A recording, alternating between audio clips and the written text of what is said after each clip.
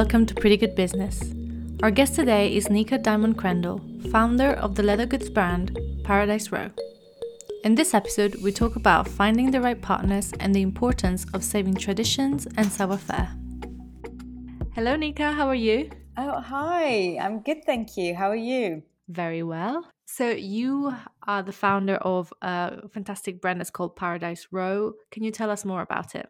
Yes. I started Paradise Row in 2017 from my apartment while I was living in East London. It started as a very small leather bags brand.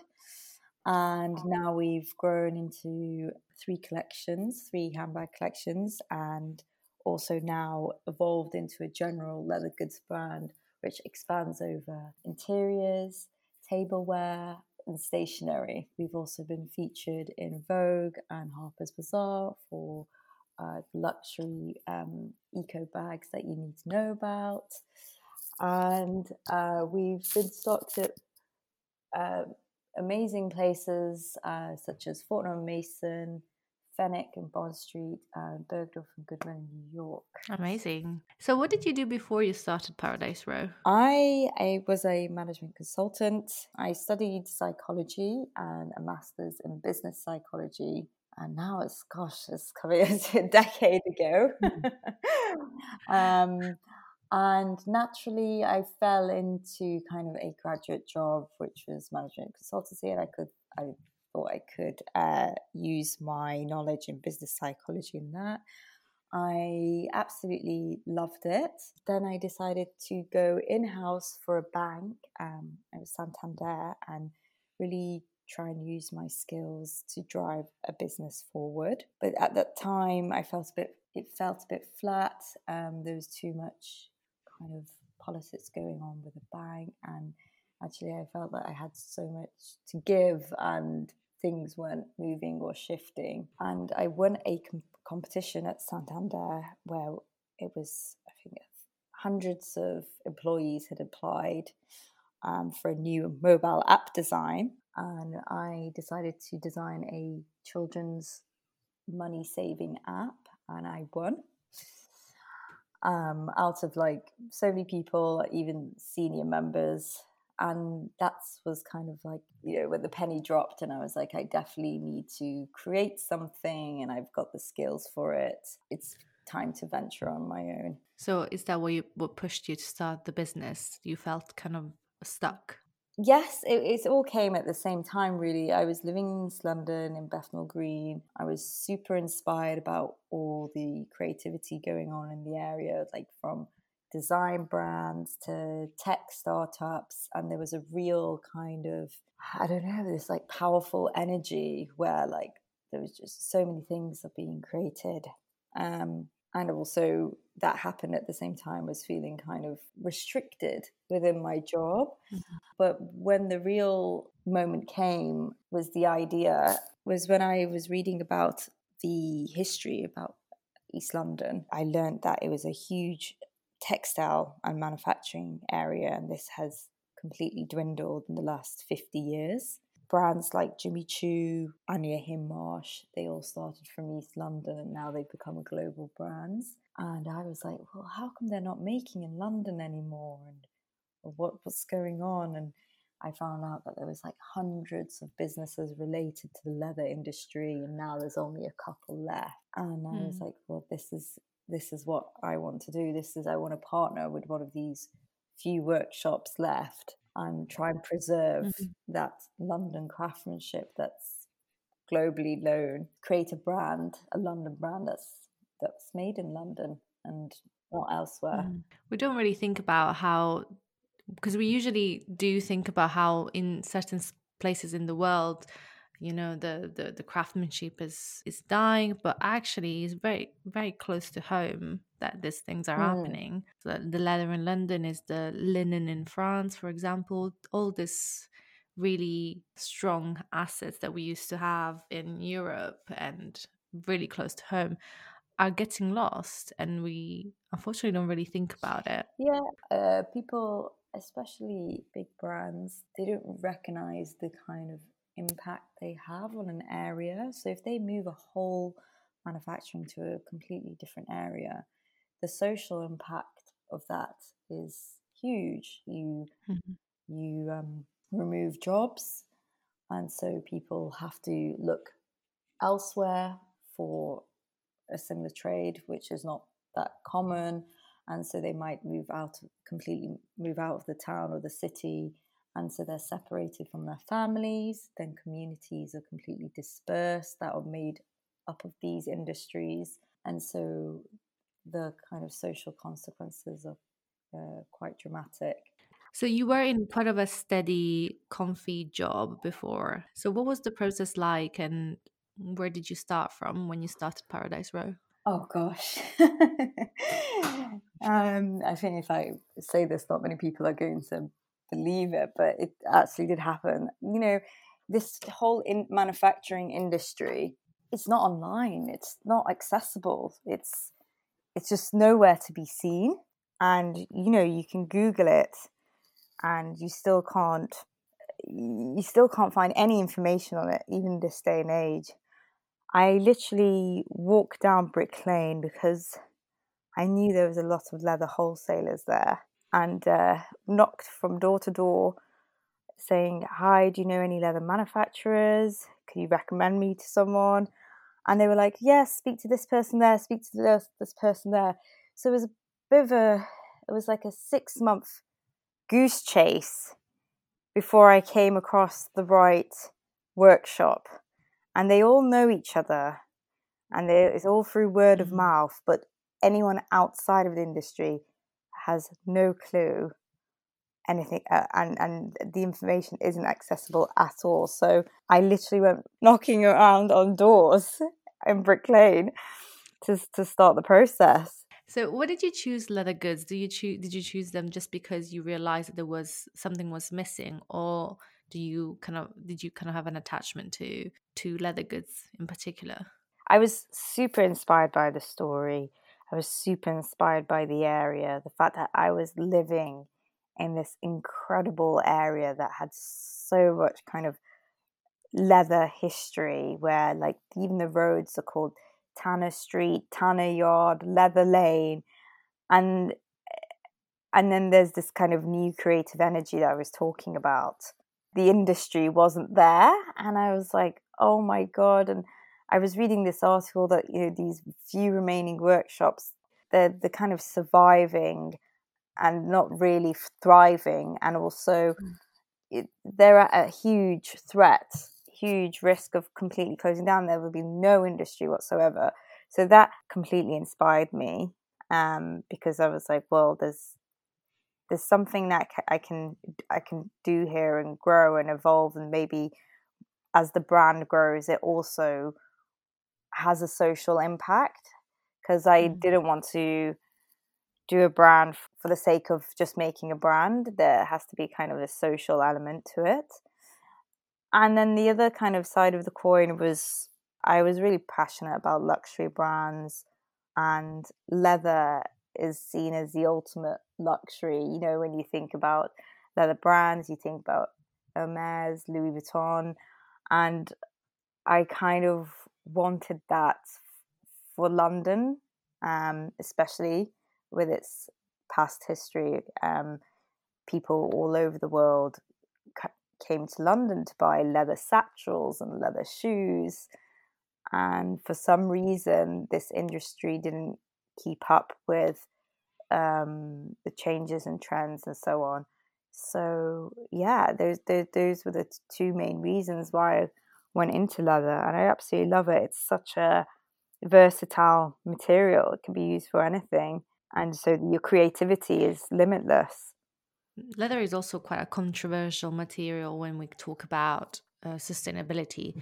So, but of course, everything has nuances, and there are ways to actually produce leather goods in a sustainable way. So, how do you usually respond to criticism? Because your brand is considered a sustainable brand. It's considered a sustainable brand mainly because I am supporting craftsmanship in the community, and with the two workshops I work with in East London. But as a bonus, we use the best quality type of leather. We use vegetable tan leather from a local wholesaler. And vegetable tan leather is basically how they used to make leather back in the day before the mass producing of leather. It was, they dig pits deep into the ground, put the leather in, and as in the animal skin in, and then also add on top nature's like vegetation such as barks, leaves, trees, berries, and then over time, over months, this naturally converts the animal skin into leather. Now 90% of leather is not vegetable tanned leather, it's chromium tanned leather. So this is chemicals to convert the animal skin into leather. And if this is mismanaged, so if these chemicals are mismanaged, it's damaging to the environment. Whereas vegetable tan leather, it's a lot more slower process, and it also uses nature's own vegetation to produce that leather. What would you say people should look for if, for example, they want to purchase a leather piece, a leather goods, and they want to make sure that they're getting something that is sustainable? Like how do we what do we look at to see if things are made in the right way? Yeah, I mean, vegetable tan leather doesn't feel plasticated. Like it feels really, really soft and supple, and it wears beautifully over time. I guess you'll only realize when you touch vegetable tan leather to see that difference. And often, the other side of like the kind of sustainable conversation is that mass producing leather seasonally is not sustainable, because these are being produced for a season, and then it's like, oh, that was so 2 years ago, a year ago, it's now out of trend. Where with Paradise Rose Ethos, these collections are here to last for forever. So, there's no kind of, oh, this is the bag collection for this season. Each collection brought out is an addition to its current existing collections. Mm-hmm. It's not a replacement of. And if you look for brands that just have the same collection for years on end, that is sustainable in itself, because it's not kind of like switching and chopping and changing every season. So, and also leather, of course, is biodegradable when it's vegetable tan leather in a fairly short amount of time in the big scheme of things. Yeah. So you told us how you choose the partners and everything else, but how long did it take to actually, create the first product? God, the sample probably took about a year. Which one? Yeah. Which one was your first one? The first collection was the core collection. And basically what my brand is about, it's about using all the qualities of an old school British leather goods brand, which you see kind of like the vegetable tan leather, kind of the satchel shape, and the leather's so beautiful that you don't even need lining inside. You show the raw leather inside, but then it's freshened up and looks contemporary because it's paired with gold hardware, and it's also design led. So the design is inspired by, well, all my collections are inspired by different aspects of society. So the core collection was actually inspired by East London, and because the brand was born there, so I wanted to tell East London's story through my bags. And in that way, it's kind of like a piece of art. So it's not just for practical senses, but it's a piece that you want to show off. And so that design took about a year to come up with it as a sample. So we've been doing this for a couple of years now. So what would you say you learned during the process of building a sustainable business? I think it's very important to be constantly in conversations with bodies and publications and different people about sustainability. I think to always be in the know is important. I think the term sustainability is trending, but people still don't know quite how much about sustainability. So you could be sustainable in terms of supporting your local workshop. You could be sustainable in terms of your material. You could be sustainable in terms of being slow production and having handmade production. For businesses, it's very difficult to be sustainable in all aspects.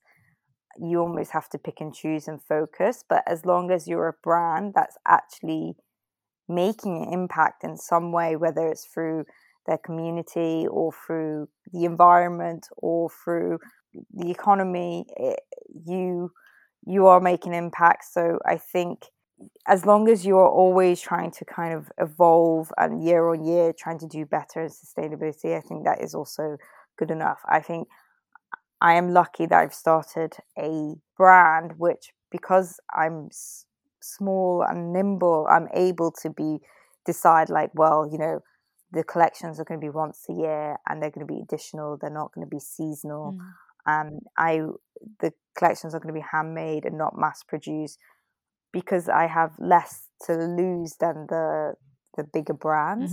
And also to use the best quality leather again, because that's such a high cost, and that's a high cost for brands as well, big brands. So in that way, I'm incredibly lucky to like start from scratch in terms of being a sustainable brand, where I think a lot of big brands, these changes are quite slow because they're literally changing a whole huge system and operation. So I guess like what I've learned about this process is always to be in the know, have conversations with everyone, from like leather agents to the press to bodies to roundtables, and always every year trying to improve and on your sustainable practices, and not to be discouraged if it's only like a certain part of your business that's sustainable rather than the whole part. And as you were saying before, it's so important now to really have a human impact as well. I think with this year that we had with the pandemic and everything, we really understood the power of community and how really helping your community can really change things. Because we were so passionate about our local community from the beginning of the brand, that as soon as the pandemic happened, the establishments that inspired that first collection I was talking about, the East London establishments, which many of them are charities, as soon as the pandemic happened, we decided to sell our kind of have a sample sale of some of our products, were kind of factory seconds, and therefore give 100% of any of those sales, of those proceeds, to these establishments and charities that inspired the collection in the first place. So that is kind of another kind of positive, that if you build on those relationships from the beginning, when something like this happens, like a pandemic, you're in a position to help out quite immediately.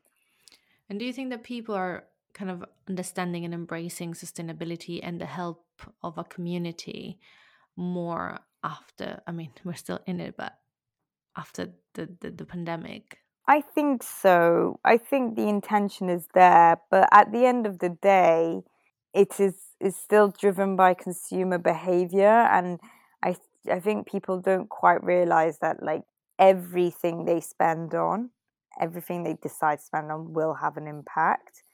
And I think it's a very difficult decision, because you see something on sale from a big brand, you want to buy it. It's very difficult to be conscious all the time, but it's important to keep having that conversation, that narrative going. But yeah, I think people definitely are thinking about it, but I'm not sure if it's quite yet going into their main consumer behavior. Maybe just a little bit from time to time. I mean, it's so hard to when you are bombarded literally with ads and with discounts all the time. It's quite hard to because you still have to kind of go and search for the sustainable option. You know, Yeah, small brands don't have as much space in magazines. They don't have as much space in even the big influencers, and even the small ones. To be honest, they kind of tend to we kind of tend to see more bigger brands or quite low quality brands being advertised to us in a way or another. So it's also that exactly. people need to really go and search for this kind of brands like yours instead of just having it thrown at them. Exactly. And also, like what people are not discussing is like to be able to shop sustainably, you have to be in a position of privilege. Like some people don't have the choice to shop sustainably. There is a huge, huge cost for brands to be sustainable. Some encompasses like handmade products or a small production. These are a big cost to brands, and therefore they have to sell it at a higher price. Not everyone can afford that. It is a bit of a vicious circle because it's like it is driven by consumer behavior, but at the same time it's up to the brands to also provide the option. How do you see after this year, and of course all the transformation you had to have in your company, how do you see the future of your company for the next couple of years? Leather, as I said, is very versatile, obviously, in a material, but now even more so as a product is versatile. So, I mean, it is very coincidentally that it happened, but we launched our studio collection this year. So it was our first collection that wasn't a handbag collection. It's a 20 product range, ranging from tableware to dining and kitchenware and home interiors, as I mentioned at the beginning of the podcast. And I think over the next few years, a lot of people will be focusing on their home, their kind of surroundings and their environment more so than going out as much. Even though when the world starts to go back to normal and we come out of this pandemic, I think it will be a kind of slow progress to like going out all the time, and I think people will have a different perspective about balancing their home life and going out life and etc. So it's it's a great opportunity to now to like pivot and just expand our design and aesthetic to other sorts of goods rather than handbag collections, and kind of show our luxury brand in different forms, such as like, for example, in the kitchen, a leather apron, cutlery pouches, wine bottle holder, placemats. And so you can have a bit of paradise row at your home. And so that's where I'm seeing the brand going. Mm. We do quite a few collaborations with well-known establishments, such as we've done one with Petersham Nurseries and Saga and Wild and Town Hall Hotel. And for me, I absolutely love doing projects with other brands. It kind of fuels my creativity, and this kind of trickles down into the brand and into the direct to consumer products. So I will be continuing doing these projects and probably growing the volume of projects I've been doing.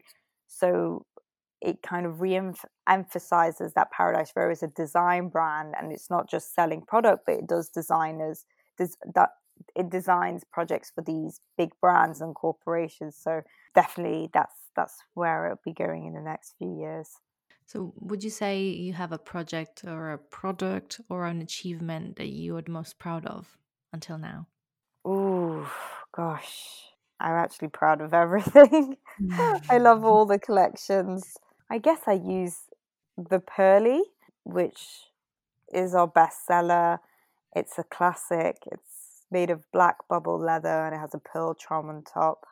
And it's just, a couple of years later, it's still our bestseller, and I'm just very proud of that design that is completely timeless. How do you keep inspired, and how do you find new ideas? Even for example, when you had to kind of like be confronted to the reality of a pandemic and you had to pivot a bit, how did you kind of find the ideas?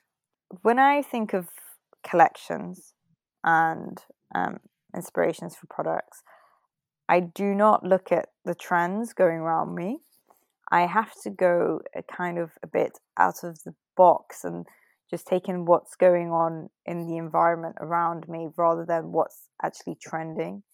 So the first collection I said was based on East London, where the brand was born. Each charm has a different bag that represents these institutions of East London. The second collection is based on psychology and human behavior, and each bag has a design of a different human emotion, which is 5 emotions in total, which I believe that make you an empathetic person. The third collection is about the role of the female in the arts and how it's been portrayed in the arts. And that collection came around at the Me Too movement, coincidentally.